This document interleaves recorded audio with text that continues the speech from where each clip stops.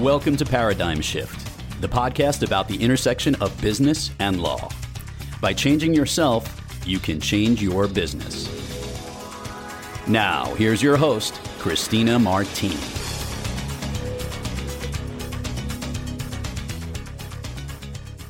Welcome to Paradigm Shift. My name is Christina Martini, and I am your host as we explore the intersection of business and law. In last week's episode, we looked at diversity and inclusion in the law, where we are in the legal profession with respect to D&I, and the fact that while we have made some strides, we still have a ways to go. Today, we will continue to look at the importance of diversity and inclusion in the law, which will include a provocative exploration of its intersection with other areas we have looked at, such as emotional intelligence. I will be chatting with the General Counsel, who has been practicing law for many years, both in private practice as well as in-house, and who also served as the executive director of a nonprofit whose mission is focused on improving diversity in the bar. It is an honor to be welcoming my good friend, Jason Brown, to the show. Jason is Vice President, General Counsel, and Secretary of Dyson. In this role, Jason is responsible for all legal and regulatory matters that impact the North and South American business of this British technology company, known for its superior vacuum cleaners, bladeless fans, high-speed hand dryers, and innovative personal care products. Jason manages a team of lawyers and legal professionals handling a variety of issues involving litigation, corporate compliance, data privacy, cybersecurity, product safety, commercial contracts, and advertising and promotional claims. Before Jason's role at Dyson, he was Associate General Counsel at Miller Coors from 2012 to 2013.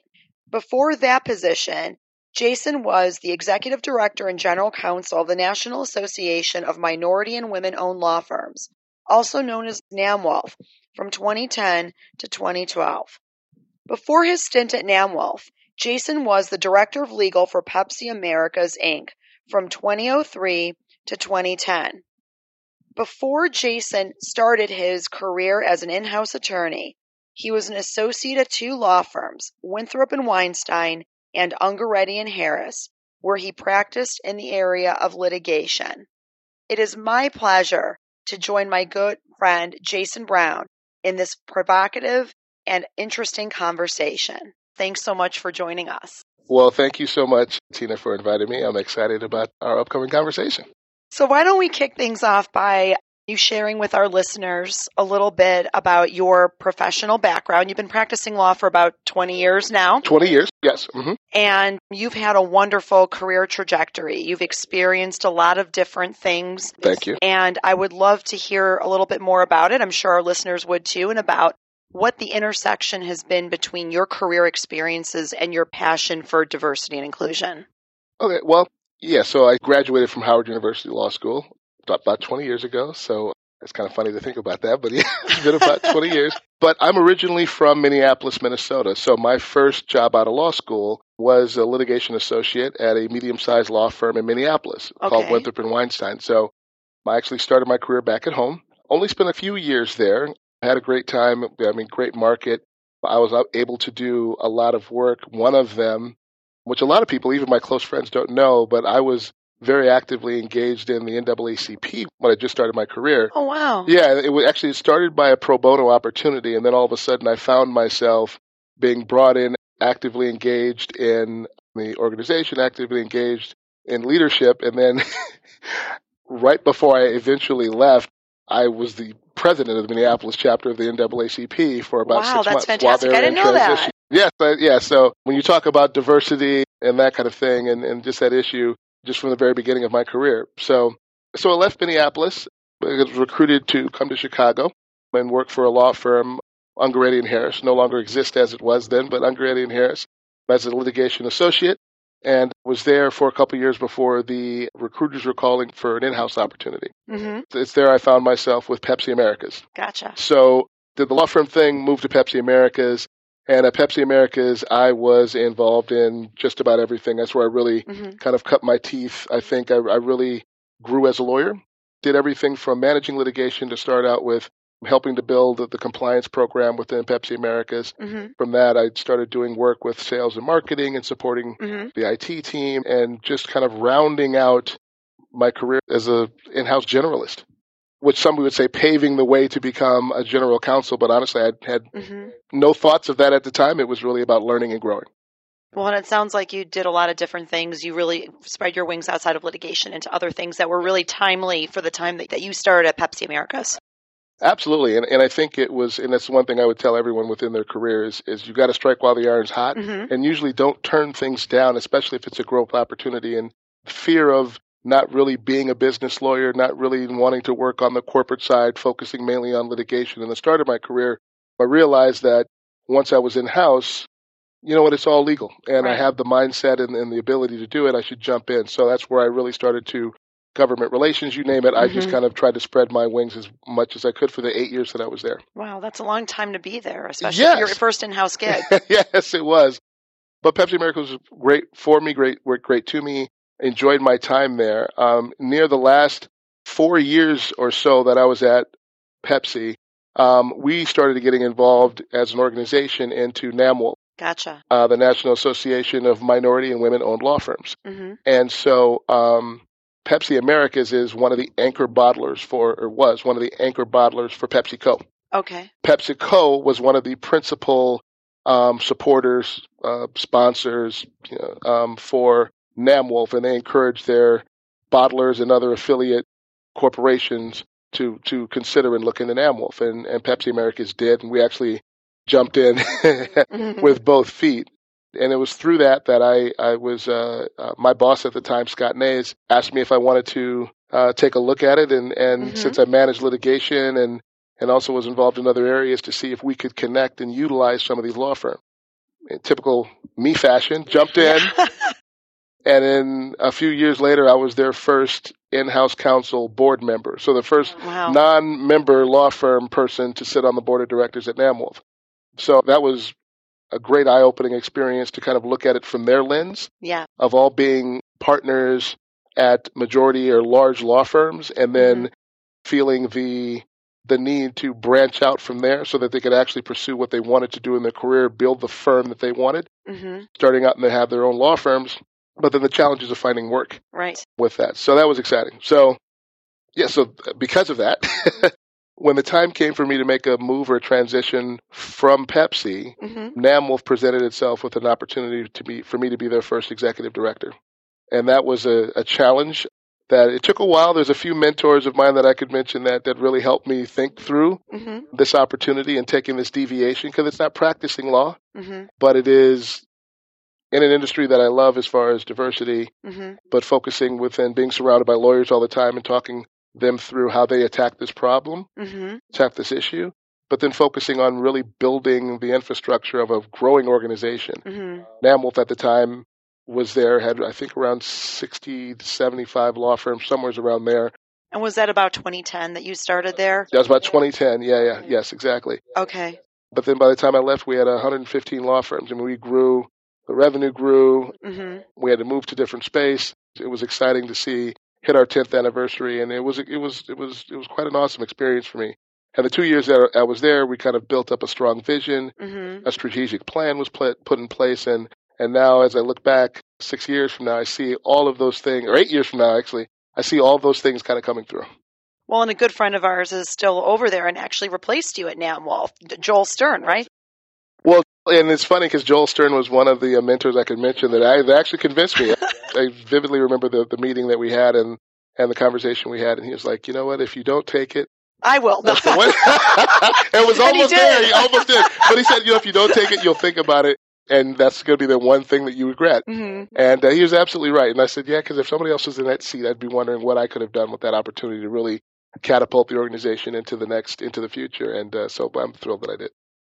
That's great. And then you did Miller Coors after that. Yes, I had actually, I always wanted to come back to the law. I knew I was going to return to an in-house position. Mm-hmm. And so 2 years after NAMWOLF, I did make that transition and went to Miller Coors. Mm-hmm. So stayed in the beverage business, but this side a little bit of alcohol in it. But that was also another awesome experience. I was the associate general counsel there, reporting to the general counsel, Kelly Grebe, who was fantastic.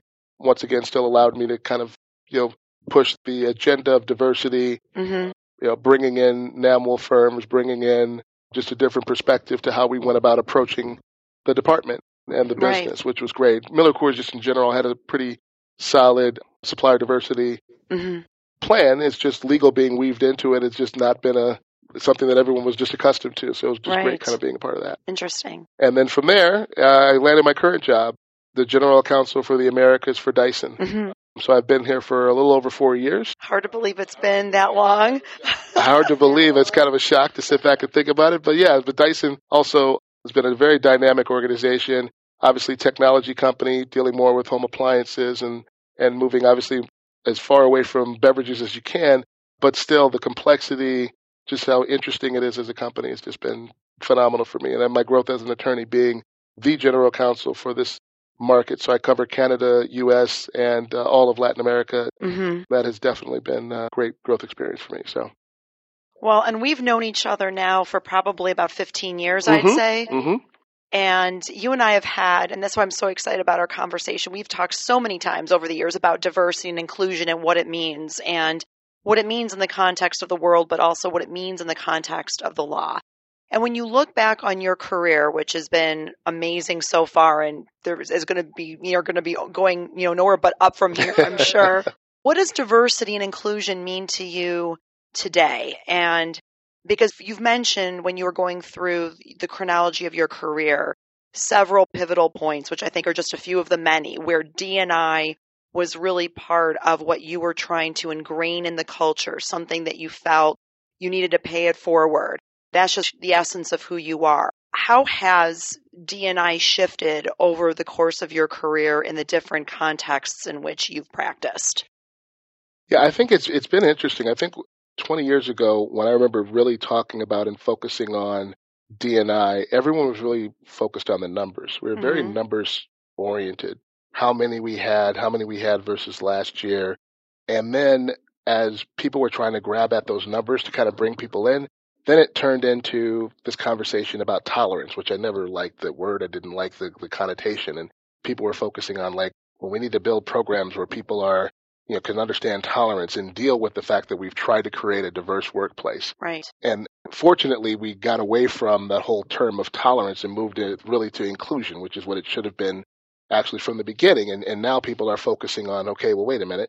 Now that we have the means to identify and bring in this exceptional talent, what is it that we're doing within our culture to foster the type of environment that actually allows them to bring their best here, to encourage that so that they can grow, and as a company we can grow. So what I've seen over time really has been a difference between us just kind of pointing at people saying, okay, look, we want brochures to look different, to actually understanding the true value of diversity in the very first place, and that's actually bringing the very best into the organization. So in terms of, as a corollary to that, in terms of how the conversation has changed, the tolerance, I agree with you, is such almost a pejorative term, and it starts from a negative rather than a positive. Yes. And I just recall that we've had this conversation about this whole, sort of contrast, as well as this discussion about how it isn't just smart business, it's the right thing to do. Do you want to comment on that? Because that whole conversation, the way that people characterize what diversity is and why you should do it, I have a fundamental problem with trying to, distill everything down, that the essence becomes that when it's so much more layered and nuanced than that. Yeah, it is. It's heavily layered and nuanced. There's several different ways that you can look at it. I think if I sit here as in-house counsel and you're going to ask me, why is it important that you staff teams in diverse way? I will say because I get the best out of that. All factors are considered, all ideas. You're bringing the best when you put a fully diverse team at the table. And I believe that fervently, and I've seen it in action where, people actually, they grow from interactions with one another because, hey, I never thought about that idea. And then they bring something else to the table. Yes. And then there's this. And then all of a sudden, based on your experience, your background, or just how your life is, and you bring, something more to the table. I think that's outstanding. And it allows, as a company, it allows you to grow and think more because you're not just looking at certain segments of your consumer base. Right. You're actually taking a step back and being able to look at it more broadly because you have representatives from those other bases within the company. So it is much more layered than that, absolutely. But I also think just, inherently we have a fundamental responsibility, I believe, to ensure that the opportunities that are available are open to everybody. And I think that's one thing I think sometimes gets missed out is that it is, we do it in some way, shape, or form, maybe not on purpose, but think in terms or in ways that we close out opportunities to certain groups of people. We self-segregate or discriminate in a way by not thinking that we do, but we do. Right. And we need to be honest with ourselves and own that and realize that if we're going to succeed and become better as a company, as a firm, as a nation, that we need to be more open. We need to be more inclusive and not just allow them in the door, but actually have something that they can contribute and see where that takes us. Right.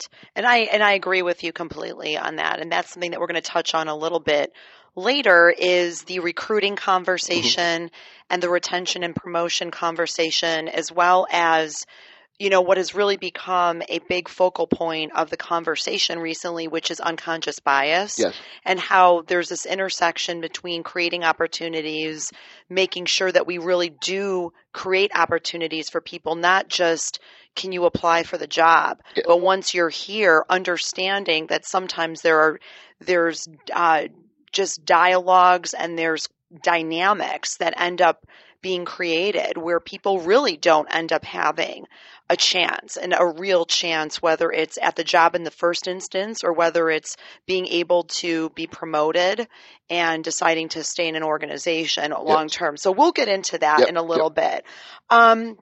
So again, drawing from your experience over the years in your career, as well as the really fine work that you've done with trade associations such as the Association of Corporate Counsel, you've taken part in trying to create a diverse workforce. Yes. And whether it's for the organizations you're at or whether it's for organizations that participate, for example, in the trade associations that you've been active in, what is the framework that you've used over the years to try to create a diverse workforce?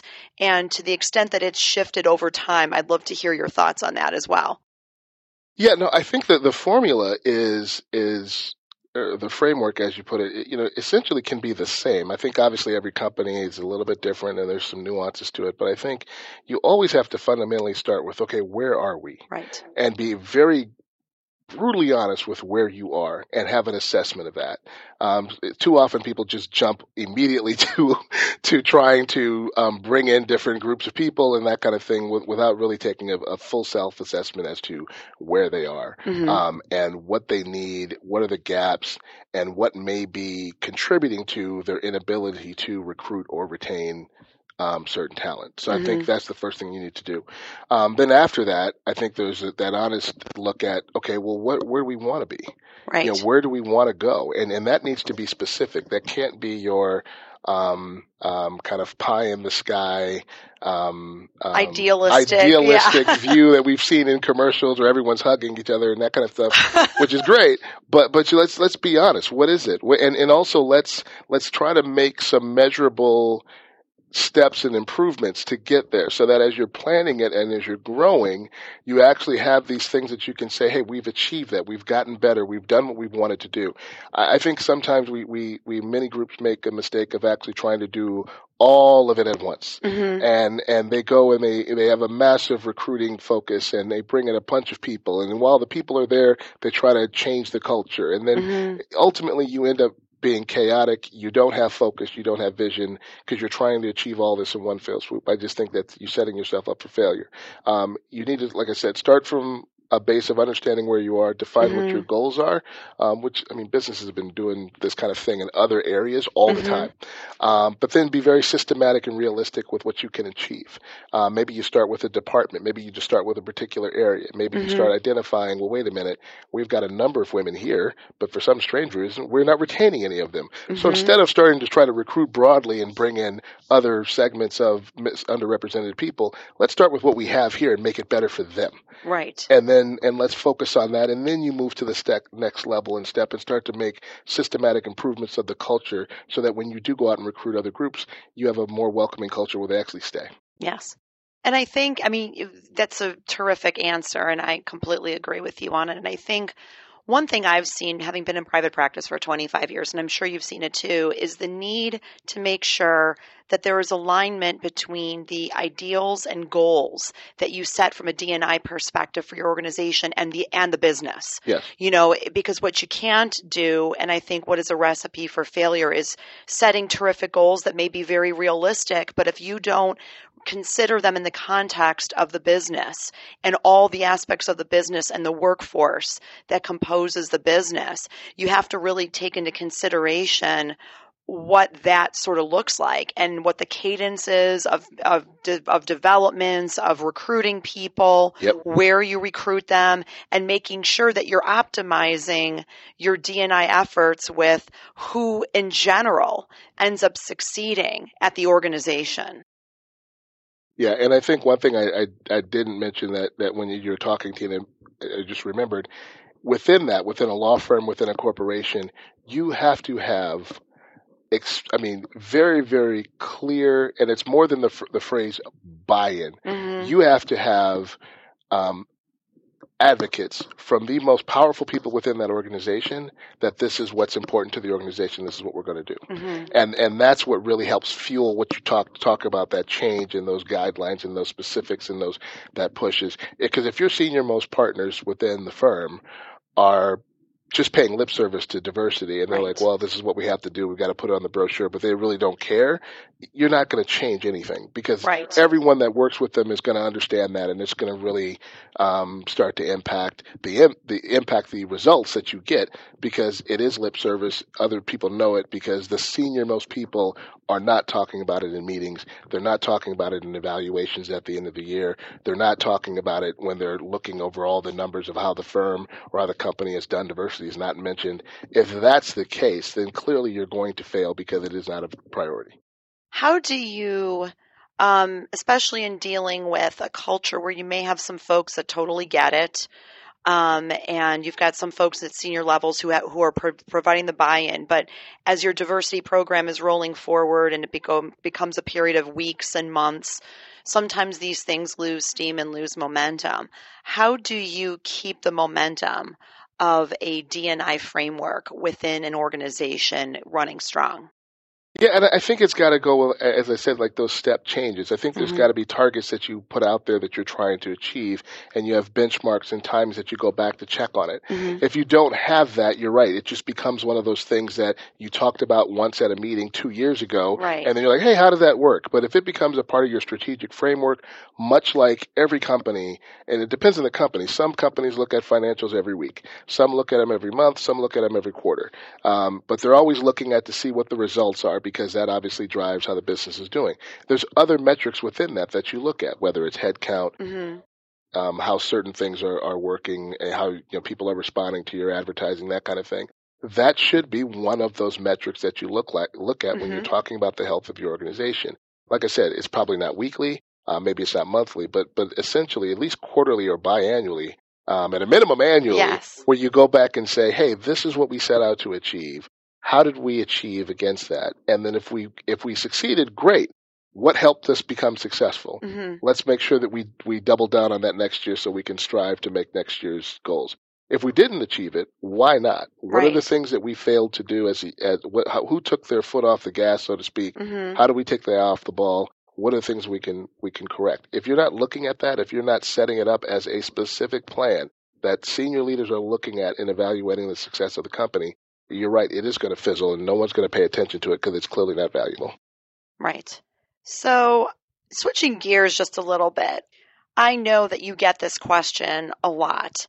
How much do companies that are looking to hire outside counsel truly weigh diversity? I know a lot of them pay lip service. A lot of will say in an RFP context, for example, that you need to tell us law firm A, Acme Law Firm, what your D&I initiative is, how you make sure that your teams are staffed with diversity, what is your proposed team, and so forth. But when you think about it, when you look at how these scenarios typically play out after an RFP is awarded to a particular firm and they get the work and they move forward, honestly, how much is it really valued by companies? And that is one of those questions where the lawyer answering me will tell you, it depends. And honestly, to be brutally honest, it depends on the company. And it varies, right? You will have both camps. You will have companies that are pushing it because it is a company directive. They want diversity. It's important to them. They have the expectation that the law firm is delivering it. But at the same time, they either don't have the resources or the bandwidth or the drive to really police their law firms when it comes to how they're succeeding on their D&I initiatives. They'll pay attention to your bills to make sure that you're on budget and you're staying, within the rates that you have agreed to, because the company will definitely come down on them talking about that. But whether or not they actually go back and really push their law firms based on diversity, really it depends on the company. I know companies who do, and I know companies who do very strongly. They track it. I know that they reward firms who do very well, that achieve common goals and that kind of thing with more work. And I know firms that tell you in the very beginning that they have strong desire that their law firms are focused on diversity, but because of resources, because of bandwidth, or a whole host of other reasons, they're like, look, I trust that, just like I trust you to do my work in an honest way, that you're being honest with me, that diversity is important to you and that you're going to do your best to get there. So I'm not going to be big brother and really look over this. But if for some strange reason I see that you're going way beyond or way kind of outside of what you had promised me before, then I'll make a decision. But it really varies, Tina. It varies on which companies are so proactive that they'll pull work from a firm because of their failure in D&I. Well, I was going to ask you, so sort of taking what you were saying about there are some companies that are very proactive about it. I'm just curious, and on the spectrum of what being proactive about it means, how often, based on your experience knowing other general counsel and other in-house counsel, how often do they actually pull work if their outside law firm is not meeting the metrics and the goals that they've set? I will say this. I have heard, pull work is probably the wrong phrase. What I will say is, the phrase is, there's law firms that may be well suited for a certain amount of work and a certain opportunity, and they won't get that work versus another firm because of how well that other firm is performing on diversity vis-a-vis that firm. I've had conversations with general counsels who've said they definitely, when they have a matter come up and they're talking to their associate general counsels or deputies or assistant general counsels about the firms that could do the work, they do ask, what's their track record on these things? And so there are firms that do get rewarded based on that. As far as being fired or taking off a matter or something like that, because of failure in D&I, I don't think that happens that much. So the word pull work is probably wrong. But I definitely have had conversations. I've known that if you have a bad track record with diversity, it doesn't necessarily mean that you'll be removed from our preferred counsel list, but you won't be high up on our preferred counsel list when it comes to the matters that come down the pipe. Gotcha. So it sounds like when it comes to monitoring outside counsel, it's interesting because you would think that you could just hit a button and be able to determine from a metrics perspective whether when you get, especially if you've got an e-billing system, that you'd be able to tell in terms of on a percentage basis how much of the work is being done at particular billing rates, so you can tell how much of it is being done by partners versus associates. You would think that it's easier to monitor the outside performance when from a D&I perspective for a law firm than it sounds like it really is. Yeah, you would think it is, and I think it's still because it's a time that's invested in actually going through it, right? It's all about time. Like, how much time are we going to sit down and actually go over that? How much time are we going to invest? What's our benchmark? Like, what's the one thing that we're looking at? Obviously, we want to keep increasing and going up, but what's that trigger that's going to bring your deputy general counsel to come into your office and say, oh my goodness, you need to look at so-and-so's bills for the last 6 months. They have not staffed anyone diverse in any of their matters, blah, blah, blah. Those kind of things. I mean, those conversations, hopefully those type of conversations aren't happening, but I do think don't I don't want anyone to believe that it's not happening and that review isn't there, but I don't want anyone to have the perception that every single line in every bill, every single solitary category that's there is being viewed at a high level, even with e-billing and how it's set up by the deputy GCs that do. Very rarely are GCs reviewing bills anyway, so let's be honest. Like it's not something that is a part of the day-to-day for most general counsels that I know is reviewing it. There's other folks that are reviewing it, and you just have to make sure that those people that are reviewing those bills to that detail is reviewing it. Okay, so Jason, it's hard to believe our time is almost up for the first segment of our interview. Do you have any final thoughts you'd like to share with our listeners, and where can they find you? My name is Jason L. Brown. I usually always use the L. Because there are a few other Jason Browns out there. Jason Brown's a very popular name, but Jason L. Brown. You can always find me and reach out to me on LinkedIn. That's usually the best. Just send me a message on LinkedIn. I try to be as quickly as responsive as possible, but much inquiries can come through there.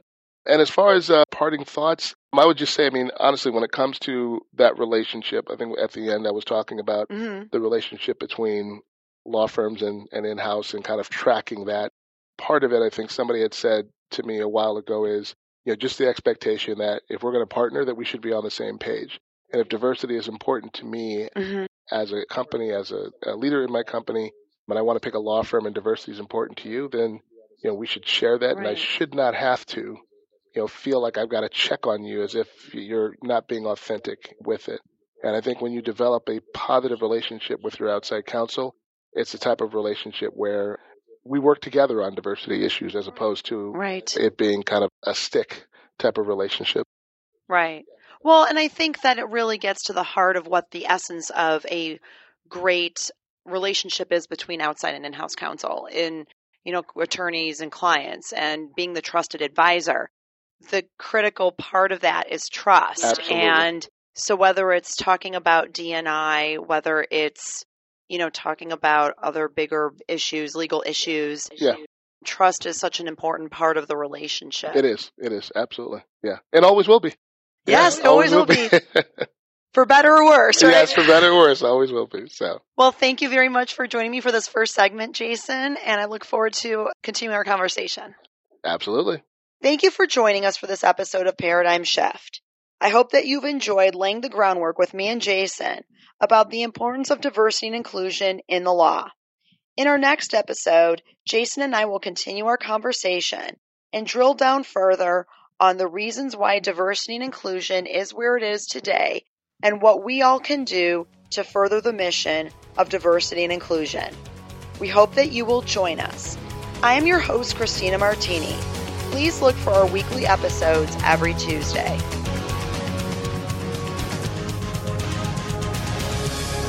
Thanks for listening. If you enjoyed the show, please rate and recommend us on iTunes or wherever you get your podcasts. Please visit us at www.paradigmshiftshow.com. We would love to hear from you. Please look for new episodes of Paradigm Shift every Tuesday.